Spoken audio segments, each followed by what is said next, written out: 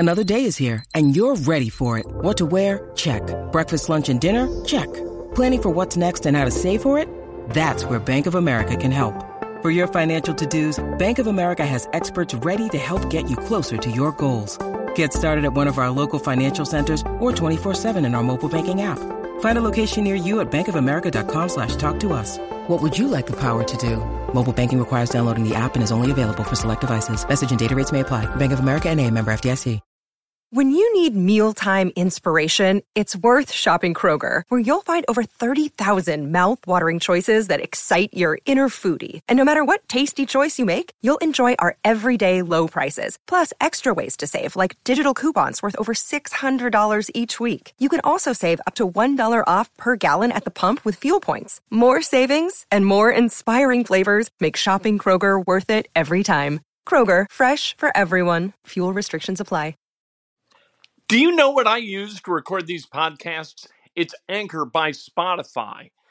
It's the easiest way to make a podcast with everything you need all in one place. Let me explain. Anchor has tools that allow you to record and edit your podcast right from your phone or a computer. It's all really, really easy. It's all really intuitive. When hosting on Anchor, you can distribute your podcast on listening platforms like Spotify, Apple Podcasts, and more. It's everything you need to make a podcast. I want all of you to be able to watch the NFL Scouting Combine and have an idea what you're looking at. I've covered a bunch of these. It will be held beginning tomorrow, ending Monday at Lucas Oil Stadium in the Convention Center. Some things matter, some things don't in the Combine. We'll talk about that. Indiana-Rutgers, night after tomorrow, Wednesday night. A huge game for a couple of reasons. I don't want to get too far out ahead of our skis or over the top of our skis, but what's going to go on Wednesday is not just like a present day thing for the Hoosiers. It's also kind of a look into the future for Indiana. I'll tell you why in a second. Pacers tonight, sectional basketball tomorrow night, and Major League Baseball is going down a rabbit hole of absolute misery, and it will not stop itself. This one is different. I'll tell you why. All right. This is Inside Indiana Sports Now with Kent Sterling for Monday, February 28, 2022. We're brought to you by the great people at Johnson's Plumbing. They do great work and they do it at a rate. Give them a call. You can trust them. I know these people. 765-610-8809. All right, hit subscribe, hit the like button, ring the bell. Let's go. Let's talk about sports. So here's what's going to happen at the Combine. You got a bunch of guys, about 350 guys, who may or may not be drafted. Some of them will be drafted, some of them won't be drafted. They're all going to be evaluated. They're going to be evaluated in a variety of ways. All right, you got the 20-yard shuttle, you got the 40-yard dash, you got the 225-pound bench press thing where you see how many you can do in a specific period of time. You've got interviews, you've got medical tests, you've got the standing vertical jump, you've got the standing broad jump. You got a lot of things. You're going to have quarterbacks throwing to receivers. Will the Colts be evaluating quarterbacks because they're looking for someone to fill Carson Wentz's shoes? No, they will not be. They're not going to take a quarterback at 47, bring that guy in to replace Carson Wentz. They're not going to do it. Jim Irsay is impatient for winning. Chris Ballard, his charge made clear to him in that end-of-season meeting the night of the loss at Jacksonville is to get a quarterback in here who can win a championship. One way or the other, but you're not going to do it at number 47 in the draft. Nobody in their right mind is going to draft 47th and think, you know what? His rookie season, this is a guy who's going to come in and he's going to take us to the Super Bowl. Nobody thinks that way, and nobody should. Chris Ballard is a man of process. He's an honest man of process. And by the way, Wednesday at 1 o'clock on 107.5 The Fan, Dan Dakich is going to be interviewing Chris Ballard in studio, and it's going to be awesome because Dan is going to ask the questions that you want to hear Chris Ballard answer. There's going to be no tiptoeing. It's just going to be guy to guy, hey, what's the deal with this? And if Ballard gives an honest answer, Dan's going to say, all right. If not, he's going to probe further. That's what Dan does. However, Chris Ballard is almost always honest. I'm not going to say always because there might have been one point in one media event where he wasn't, but I haven't caught it. He's usually really, really honest and forthcoming, not transparent, but forthcoming.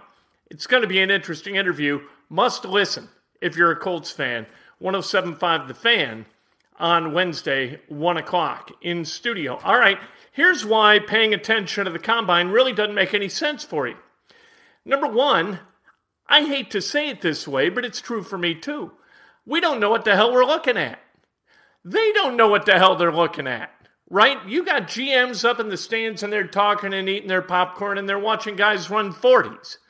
What are they seeing that's going to separate one from the other than the time? Plus, how do you know that that's game speed? They all do the same stuff. They all go through the same training where they're leaning and they've got their weight displacement exactly right and they explode into the 40 and they clock the best time of their lives because they've been coached to do it and they've been training at it. People train for the Combine these days. Back in the day, that's not the way it went. Now you got guys training for the Combine and you've got 32 general managers. You've got some owners. You've got coaches. They all sit, they all appraise, and they all appraise through their own prisms. So as they watch, they're seeing things differently from one another. You don't think that they're seeing things differently than you do? If you got a receiver who benches 225 pounds 28 times, what the hell does that mean to you? Right?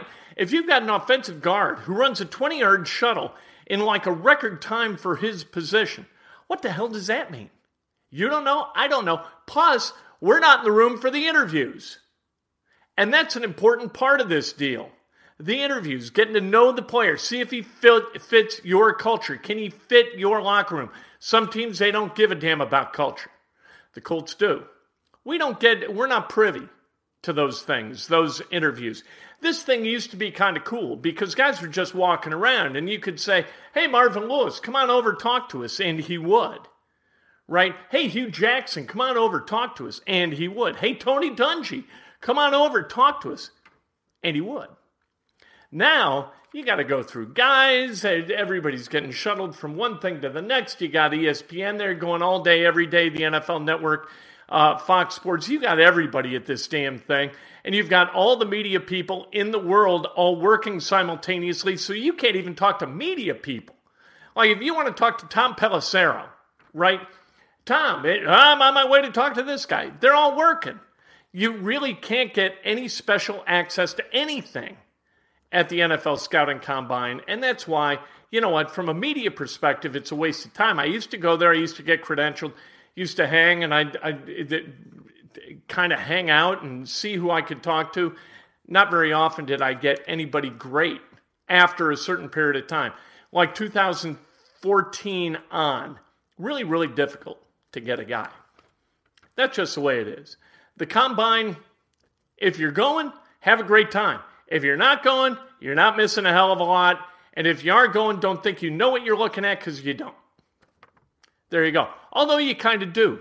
Because nobody's right and nobody's wrong at this thing. They're only right and wrong when they draft the people that they look at there. You can look at guys, and I'm telling you, man, Jadeveon Clowney at the Combine, if you looked at this character, you're like, holy God, what a body that is. That is awesome. That guy is going to go haywire in the NFL and rack up more sacks than anybody in NFL history. And then when you talk to Fletcher Cox, you're like, my God, that's an impressive guy. He is awesome. And then there are guys that you talk to and you think, well, they're really not very impressive. Some of the guys pan out, some of the guys don't. Fletcher Cox did. Jadeveon Clowney has to an extent. Some of these guys look great, some of these guys don't.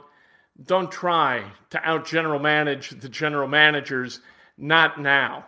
Wait till the draft, and then get busy doing that. Sometimes you can do it, sometimes you can't. The Combine, it's nice because it makes the cash registers in downtown Indianapolis ring. That's why it's nice for us. Going to the thing, yeah, whatever. But again, Ballard with Dan, Wednesday at 1. Going to be interesting. Really interesting night in Assembly Hall on Wednesday. And it's for two reasons. And the most important reason is that you got Rutgers coming to town, and Rutgers is on the bubble, Indiana's on the bubble. If Rutgers can beat Indiana at Assembly Hall, that's a big win. That's a nice win for the Scarlet Knights, right? Rutgers, that would be a nice little, kind of a ribbon on the package that they send to the NCAA selection committee saying, please consider us for an invitation. For Indiana, they need to win this game. Indiana really, over the last 3 games, all must wins, not because the winning was really good for them, but because losing would have been death. If they had lost at home last week, that would have been terrible. Coming off that overtime loss against Ohio State, man, if they had just beaten Ohio State and Syracuse in overtime, things would be different. They'd be in. But that's not what happened. They won the last 2, and because they won the last 2, including the game last night at Minnesota, they're still in the game. A win against Rutgers really puts them in the game at 10-9 in conference. They've got some important wins. They don't have any bad losses. Rutgers has a couple of really bad losses. They lost to DePaul. I think they lost to Lafayette. Geo Baker. I'd like to see Geo Baker finally graduate. I mean, he's one of these guys like Brad Davison, right, who has been around, like Jordan Bohannon, been around Big Ten basketball forever. Seems like Geo Baker should have been in the NBA years ago. He's not. Ron Harper Jr., also playing for Rutgers, also really, really good. He looks kind of doughy. Not a lot of definition on him, but man, can the guy ball, right? So that's one reason this game's really interesting. The other is it's senior night. And we don't know who the hell the seniors are. Who, among those 6, and maybe a 7th if you count Trace Jackson Davis, will be playing their last games at Simon Scott Assembly Hall. You got Xavier Johnson, Rob Finney, right? Parker Stewart, Miller Kopp, that may be matriculating out. Race Thompson, his career could be coming to an end at Assembly Hall. Michael Durr. And then Trace Jackson Davis. You don't know who's going and who's staying, right? Because of the COVID year, all these guys are listed as juniors. They still have 1 year of eligibility left. If they all come back, what the hell is Indiana going to do then? They got 3 guys signed to letters of intent to come in. Jalen Hood-Schifino, for goodness sake, right? CJ Gunn, Caleb Banks. Nice recruiting class. They're oversigned by 3. You got to have some guys cycle out. Who's going to cycle out? Are they going to cycle out and go into the pros? Or are they going to transfer? Is Race Thompson going to go home to Minnesota and play a year with the Golden Gophers? I don't know. But we're going to find out maybe a little bit if all 6 of the kind of seniors, junior/seniors, go to the microphone, then we're not going to know what that means. If none of them go, we're really not going to know what that means. If Trace Jackson Davis goes, we're going to have an idea what that means. If he doesn't go, I don't know what that means. It's madness. We don't know, but there's going to be all kinds of speculation, and inside the speculation, that's all the fun. So we're going to find out maybe on Wednesday night what's going on. At least that event will kind of be a lever for media to ask the questions, right? Pacers tonight against the Magic, and like I told you this morning, not that big a deal. You don't tank. If you're in the bottom 5, you're in the bottom 5. There's really not much advantage to being in the bottom 3. Just a little bit of an advantage. I think the top 3 have a 14.5% chance of getting the top overall pick. The 4th and 5th have like an 11.5% of getting the top overall pick. They've kind of manipulated those percentages to reduce the benefit that you can glean from tanking, which is a good thing. Because I want to root for the Pacers to win against the Magic tonight, not to lose. There's 6.5 games ahead of the Magic in the standings. They've got 2 games in Orlando. Tonight, Wednesday night, you lose both, you cut that deficit to 4.5 in the opposite direction, if that makes any sense. Sectionals tomorrow night. Is LN going to be able to beat Crispus Attucks? If they do, CJ Gunn will come back for the semifinals of Sectional 10. If not, CJ Gunn will end his high school career without playing in the sectional because he's suspended tomorrow night as a result of a taunting call that came last week in the in Ellen's regular season finale. That sucks. Major League Baseball is absolutely a train wreck. Great piece at ESPN.com by Jeff Passan talking about kind of what a weasel Rob Manfred is. Look, Rob Manfred was hired as the commissioner of baseball for one reason, and that is to win this negotiation. He knows exactly where the bodies are buried. He knows exactly what he wants out of these negotiations. He knows exactly what the owners want out of these negotiations, and he is going to move the dial. He's going to try to move the dial away from the players' advantage and craft an agreement where the players actually give ground moving into 2022 rather than get ground from the collective bargaining agreement that just expired. These are terrible times for baseball. I love baseball. I love the Chicago Cubs. I always have. A lot of my youth was invested in watching Cubs baseball with my dad at Wrigley Field. I took my son to Wrigley Field all the time. Went to Wrigley Field with friends, whether it was the great Nick Anson or the great John Langto and Bill Pabst, whomever. I was at Wrigley all the time. I lived 6 blocks south of there. From the time I was 24 until I was 30, I loved Wrigley Field. I'm not going anymore because the Ricketts are greedy bastards, and Rob Manfred is not championing what the game of baseball needs at the professional level. He's just a toady for the owners. That's who he is. He is a pragmatics first commissioner paid to win negotiations. Being a steward of the game means nothing to him. It means nothing to the owners to have somebody in that office who is a steward of the game. And it's pathetic, and it reflects a greed that I think is going to kick a lot of fans to the curb. A lot of fans are watching baseball and they're like, my God, I'd rather take a nap than watch these games. And then you factor in the prices for tickets. A weekend game at Wrigley, $75 for a cheap ticket to Wrigley Field to watch Cubs play. What did the Cubs do? They got rid of Bryant, got rid of Rizzo, got rid of Baez. They've gotten rid of Schwarber. Lester went to the Cardinals. They lost a tremendous number of guys who played on that world championship team in 2016. And why? Greed. Because Cubs fans, according to Tom Ricketts and his family, are too damn stupid to give a damn whether they're competitive.